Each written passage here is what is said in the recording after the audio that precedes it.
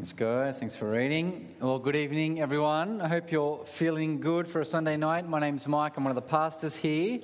And we're continuing our series in the Lord, in the Ten Commandments of our great God and Lord. And today we come to the third one. But before we jump in, let me pray. Well, Heavenly Father, in light of last week's commandment, we thank you that you are not some mute idol, that you are not some idol that does not speak, but you are the God who speaks, the God who has spoken, the God who has revealed himself in his word and most wonderfully in Jesus, your Son. And we pray now, as we hear that word, that you help us by your Spirit to live in light of it. In the name of Jesus, your Son. Amen. Well, like I just said, today we come to the third commandment. Do not misuse the name of the Lord your God. Or if you're a little bit older, you might be familiar with the slightly more traditional translation. You shall not take the name of the Lord your God in vain. And when we hear that command, and I've asked people about this, but when we hear that command, our minds quickly jump to using the name of God as a swear word. So to take God's name in vain, or to blaspheme God's name, or misuse God's name, is to say things like, and I feel slightly uncomfortable saying it, but to say things like, oh my God, or to use the name of our Lord and Saviour Jesus Christ as a swear word. You know, when someone is upset at somebody else, or when somebody sees something unbelievable or incredible or mind-blowing, they might say those words, use the name of our Lord in that way. And at one level, this command, it does speak to that. You see, I can't understand why unbelievers, why so many in our world who have no trust or no time for God at all would use his name in that way. I don't understand why they do it. Really, they're just products of the culture around us. And in the last 100 years or so, for some reason, people have started to use God's name in that way as a swear word. But for the believer, for us who hold God's name in high honor, who have Jesus Christ as our Lord and Saviour, this command warns us not to be so flippant. Not to kind of be so careless in how we use and say God's name. As Christians, we should never use Jesus' name as a swear word. We shouldn't do that. As Christians, we shouldn't be so flippant and irreverent when we say things like, oh my God, or even when we type OMG, or say, you know, for God's sake, or that kind of language. You see, this is the Lord our God. He's our God. It's dishonoring to our God to do that. When we do those sorts of things, we buy into the culture around us, and we kind of show people around us that God isn't that important to us, that we use him as a swear word like they do. But while the third commandment has something to say about using God's name in that way, that's not primarily what this command is about. Just think about it for a moment. You see, this wasn't Israel's issue. God gave his 10 commandments 3,500 years ago to Israel. When God first gave these 10 commands to Israel, he wasn't warning them about being flippant about how they use his name and using his name as a swear word. You see, it's not as though as God was performing his wonderful and marvelous deeds in the land of Egypt, that all the Israelites, as they saw that, turned to one another and said, oh my God. No, they didn't do that. It wasn't as though as Israel crossed the Red Sea and as Moses parted the sea and they crossed on dry ground that they, pulled out their smartphones and took photos and put it on Instagram saying, OMG. They didn't do that. You see, this was not Israel's issue, not at all. And so this command has actually much more to teach us and to warn us about than we might first realize. And before we spend our time working out what God means primarily by this command, we need to realize right from the beginning that this is a clear warning command. There's a clear warning here. There's a punishment. Just have a look at Exodus chapter 20, verse 7. Make sure you've got it there. Exodus chapter 20, verse 7. This is the command. It says, do not misuse the name of the Lord your God. Why? Because the Lord will not leave anyone unpunished who misuses his name. And so as God gave this to Israel, there was clear warning. There was clear punishment if they failed to keep this command. And you see that in the Old Testament. You see that with the exile. Israel fail and they are punished for the way they misuse God's name. And God keeps his word. He does what he says he will do. So what is God saying then in this command? Well, the command itself is actually quite broad. And I've got the two translations there up on the screen. And there's a helpfulness in both those translations. They're the two kind of most common ways to translate the command. Because for the command to say, the first one there, for the command to say, do not misuse the name of the Lord, it automatically makes us think of more than just using his name as a swear word. It's do not misuse God's name in any way. But the older translation, the second one there on the screen, you shall not take the name in vain, is also helpful because it talks about the idea of taking up God's name, of lifting up God's name, of kind of wearing God's name and bearing God's name. And to do that in vain is really to get at the idea of taking or wearing the name of God for nothingness, for falsity, for deception even is the way the word can be translated. And so the command itself in its original wording is really broad. It's quite broad. It allows a range of meanings, and so there's a range of ways that we might break this command.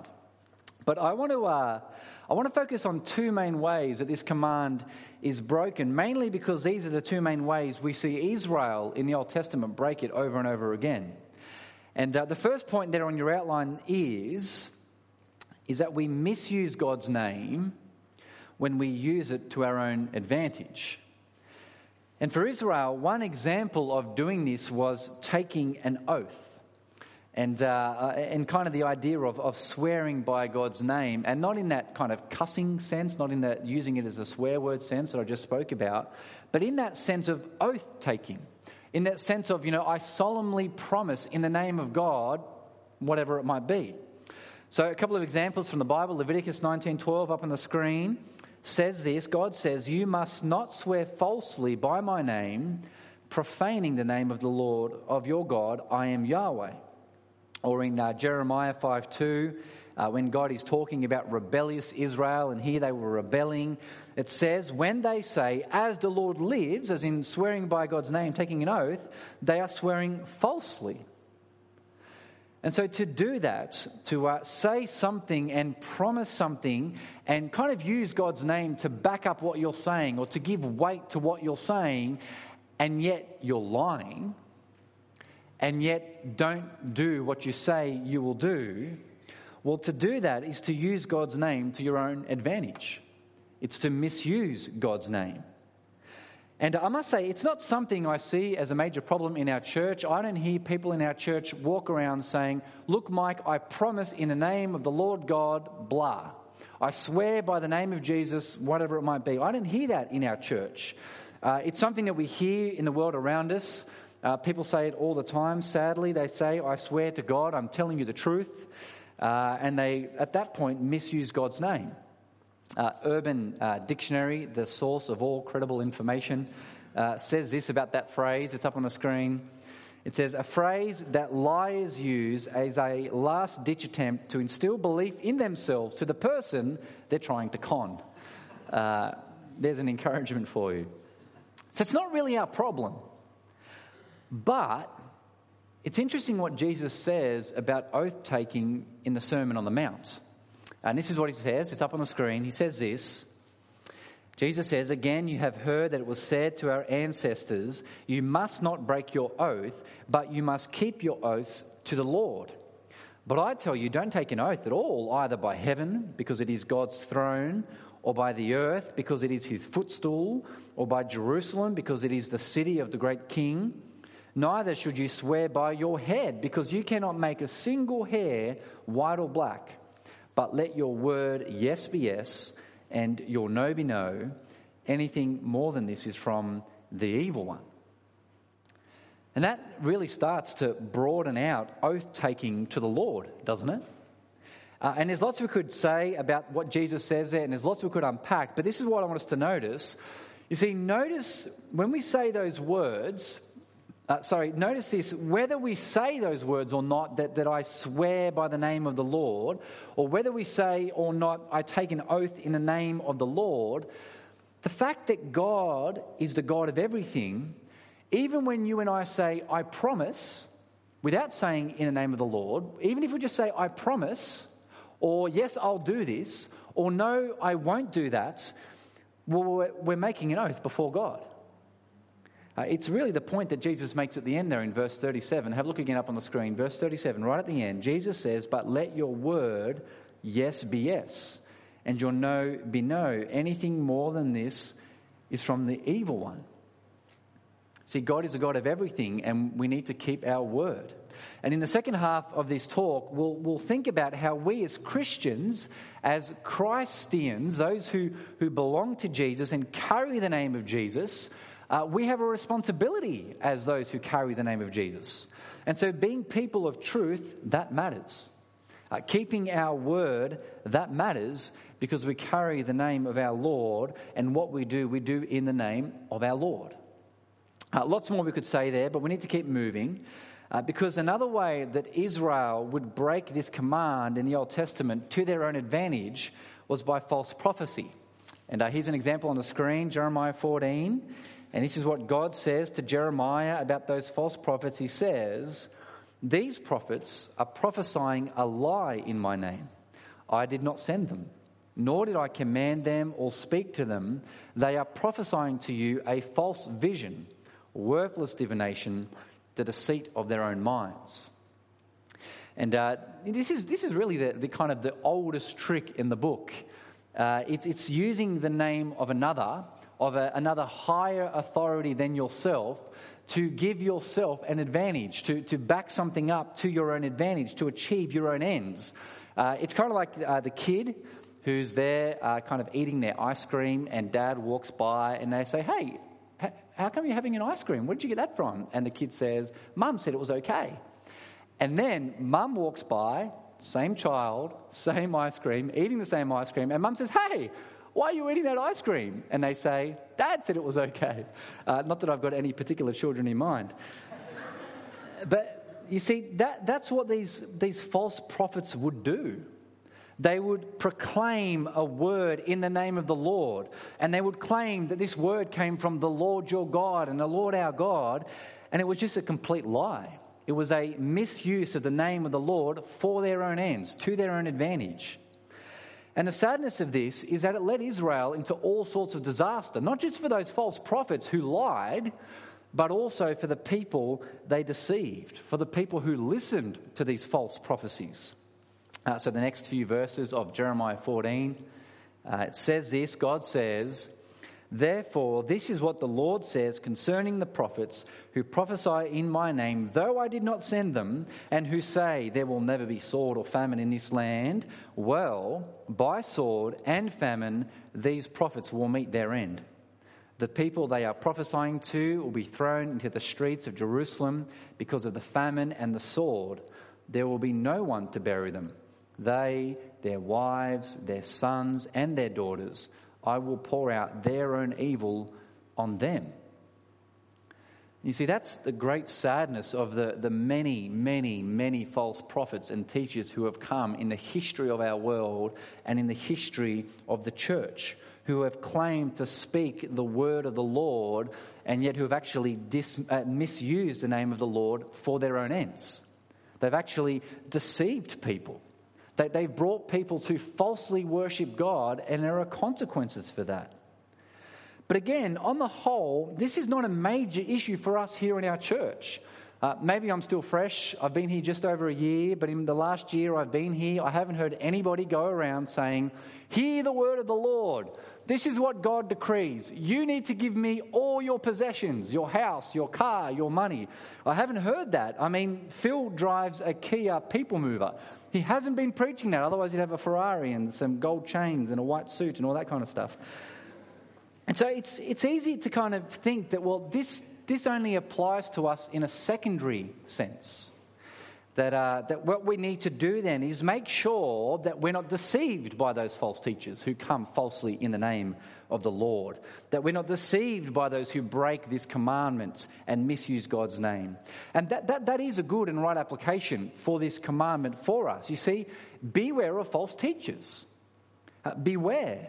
And remember, they're not as explicit as I just was in saying, give me all your possessions. They won't say that. They're wolves in sheep's clothing. They will use God's word. They'll be subtle. They'll preach from the word of God. They'll claim to teach the way of God. They'll come in the name of the Lord. So yes, beware of false prophets, but there is another way that we can misuse God's name like those false prophets. In a way that is kind of like the child who says, Mum said it was okay, or Dad said it was okay, but really they didn't. And it's when we say things like, God has led me to do X, Y, Z, or I feel God is calling me to do or to be whatever it might be. Or when we use that kind of language, it says, God has put this on my heart, or God has opened this door for me, and so I had to go down that path because God opened the door. And I want to be careful about how we think about this because there is some rightness to that language. There is something right about talking about God in that way, but also it's a great danger. Because on the one hand, God is sovereign. He is in control of all things. Everything that we do, God is sovereign over. And so God, He can convict our hearts about certain things. God can put our ideas in our minds by His Spirit and convict us of things that are good for the sake of His will and for His glory and for our sake. You see, the only reason I'm a follower of Jesus is because God opened many, many doors. God opened the door for my parents to move to Australia when I was 4. God opened the door for me to go to a school that had Christians in it. God opened the door that I was in a group of Christians at my school, a group in my school that had a bunch of Christians in it. God was sovereign that I happened to live down the road from a youth group that preached the gospel, and my parents were happy for me to go because it was close. You see, God is sovereign over all those things. He opened those doors, so to speak. If He hadn't, I'd still be in secular France, eating my baguette, being ignorant of God. I do like baguettes, they're very good. But you see, on the other hand, and we'll see this when we get to Galatians chapter 5 in our gospel teams, on the other hand, the sinful human flesh desires what is against the Spirit of God. And the Spirit of God desires what is against the sinful human flesh. And so we need to be really careful when we say that I feel that God is leading me this way. Or when we say, or when we want to do what seems so right to us because God has convinced me that this is really right. Maybe He has. Maybe He hasn't. Maybe it's our own sinful desires. And the problem is, I've heard people over the years say to me, as we've discussed what a good and godly decision might be, they said to me, yeah, I hear what you say, but God has put this on my heart. I hear what you say, but God has led me to this decision or this purchase or this person or whatever it might be. And so because they feel God's leading in this way, well then, as far as they're concerned, it's a trump card. And even though they have brothers and sisters in Christ who love them and love the Lord, say to them, are you sure that's wise? Are you sure that's a good thing? It doesn't seem to be God's will from what I know of God in the Scriptures. They say, but no, God's led me this way, and so it's a trump card. And they use it as a trump card instead of thinking hard of what God actually says in His Word, of doing that hard work. You see, I found a helpful quote from Kevin DeYoung as I was thinking through this. It's up on the screen. It says this. He says, we shouldn't slap the name of God on the back of our plans just because we feel strong about our proposed ideas. When we claim absolute divine authority for our human plans and decisions, we violate the third commandment. And so the point is, we need to be careful. We can't simply just slap God's name onto our plans and then declare that as truth. Ignorantly in that way. You see, that's why God's given us each other, so that we can help each other to think through what God says. That's why God's given us His Word, so that we can actually know His will for our lives in a variety of ways. Again, there's more I could say about misusing God's name to our own advantage. You could think of some examples in the Bible where people would falsely use the name of Jesus to perform miracles or to cast out demons. If you want a good read, read Acts chapter 19 with the 7 sons of Sceva. They're not believers and they try to cast out demons in the name of Jesus and they cop a severe beating. And you could even think of Matthew chapter 7. Where people say to Jesus, well, we prophesied in your name and we cast out demons in your names and we performed marvelous deeds in your name. And Jesus says, I never knew you. Away from me, you doers of lawlessness. So there's much more we could say, but I want to move on and more quickly through to the second main way that Israel broke this third command, and that is by profaning God's name. And really, this takes us back to school days. Next slide, thanks Fergus. It really takes us back to school days, or perhaps for some of you still at school. But I remember when I was at school, the principal, at least a few times a year, would stand up in front of the assembly, in front of everyone, and remind us about how we represented the school. And so the principal would say, as you wear the uniform and as you wear it out in public, you represent the name of this school. And so behave in a way that honours our school and honours the name, because if you misbehave, well, that brings dishonour to our school and it profanes the name of our school. And we heard this a lot at my school, because my school was the kind of school where, particularly after our behaviour on public transport, because back in my day, if you were on the bus or on the train and you could open the windows back then quite easily of the bus and train, and if you had fruit in your bag, it would basically fly out the window sometime on the trip, often at other kids from other schools. I won't name the school and so profane its name, but Emily, my wife, went there too. She's lovely, so there were some nice people there. But in the same way, Israel, They wore the name of the Lord their God. They represented God. And in their behaviour, the way they acted, they could either bring honour to that name or dishonour. They could bring glory to God and his name, or they could profane the name. And so Leviticus 18 up on the screen says this: God said, you are not to make any of your children pass through the fire to Molech, which is what the pagan religions would do. They would sacrifice their kids to Molech, their god, one of their gods. God said, you're not to do that. Why? Because you're not to profane the name of your God. I am Yahweh. Or Leviticus 21:6, and here God is speaking to the Old Testament priests, and he says to them, about them, they are to be holy in the way they conduct themselves. They are to be holy to their God and not profane the name of their God. And so Israel's behaviour, it mattered. It mattered. And when they lived in a way that was actually contrary to God's word, and was actually contrary to the way God had revealed his name as Yahweh, in the way that he displayed his character and shown his character to them, when they did that, well, they profaned that name. They misused the name. And sadly, if you know your Old Testament well, Israel do that over and over again, and there are a stack of examples we could look at. But I just want to look at an example from Malachi, because we looked at Malachi at the end of last year, if you remember, in gospel teams. And do you remember how the priests and the people were bringing their defiled sacrifices to God at the temple? And then God said this, it's up on the screen. He said this: I am not pleased with you, says the Lord of hosts, and I will accept no offering from your hands. For my name will be great among the nations, from the rising of the sun to its setting. Incense and pure offerings will be presented in my name in every place, because my name will be great among the nations, says Yahweh of hosts. But you are profaning it, that is my name, when you say the Lord's table is defiled and its product, its food, is contemptible. You also say, look, what a nuisance, and you scorn it, the table, says the Lord of hosts. You accept that from your hands, asks the Lord. The deceiver, there's the third commandment there really, but sacrifices a defective animal to the Lord. For I am a great king, says Yahweh of hosts, and my name will be feared among the nations.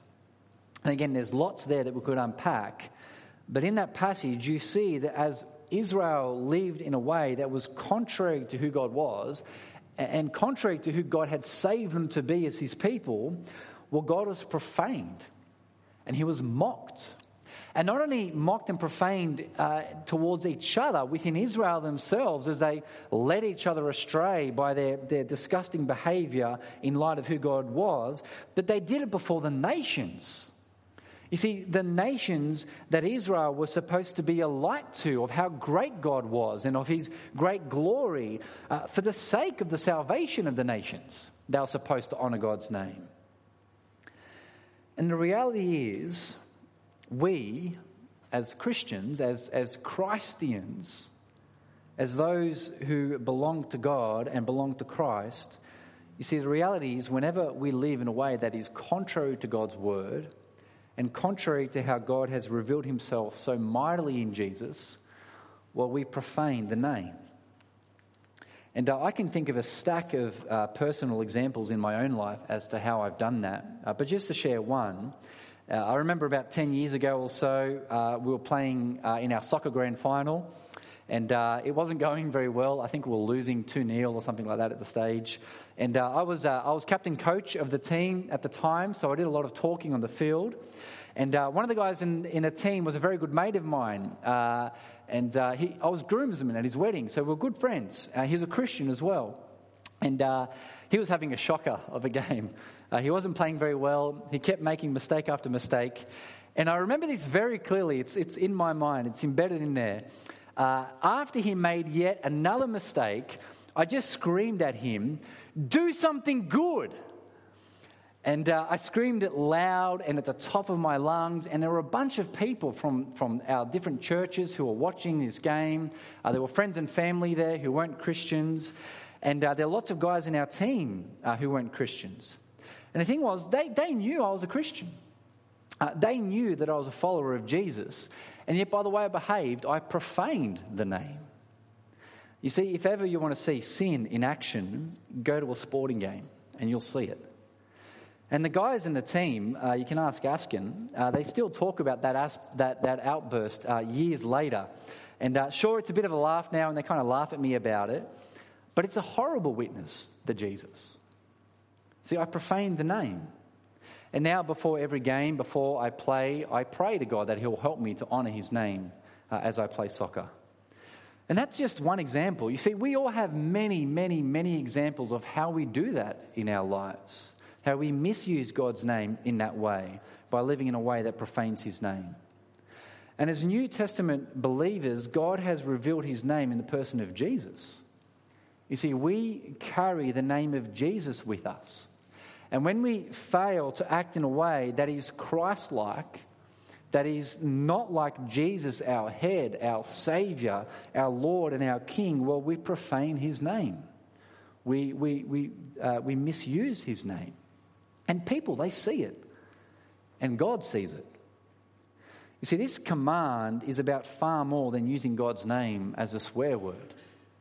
And the best way for us to stop ourselves from breaking this command is then by living in a way that actually hallows God's name in everything. And I'll finish with this, but I just want to pick up that last verse of Colossians 3 that Askin read out for us. It's up on the screen. It says this, "And whatever you do, in word or in deed, do everything in the name of the Lord Jesus, giving thanks to God our Father through him."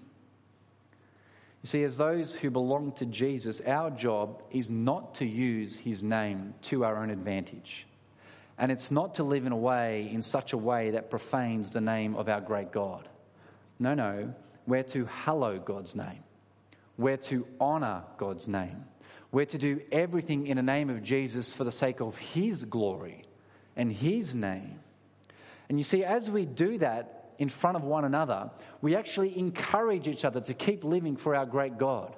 And we need to realise that as we do that, we do it for the sake of the people around us who don't know Jesus as their Lord and Saviour. You see, people as they see us living out who Jesus is, as we live those distinct Christian, Christ-like lives, and we're distinct like salt and light and a city on a hill, people see that. And then they see that we belong to Jesus, and in light of that, what do? They give glory to God. That's Matthew chapter 5. They see our good deeds, and then they glorify God. They honour God. And those people are saved by our witness. You see, the best way to stop ourselves from misusing God's name is to hallow God's name, is to live in light of what we know of our great God and how he has shown himself so wonderfully in Jesus. Again, there's so much more I could say on this command, but I've gone long enough. But praise God that the very same name we stand condemned of misusing is the very same name that we are saved by. See, praise God that we call the name of Jesus and we are saved. And so how about I pray that God will help us to live in light of that great name. Well, Heavenly Father, we thank you for your name as Father, Son, and Spirit. Father, we thank you for the name that saves us, Jesus Christ our Lord. And Father, we pray that we would live in light of that name to your glory and for the sake of those around us, so they too might rightly glorify you. And we ask for your help by your Spirit in the name of Jesus. Amen.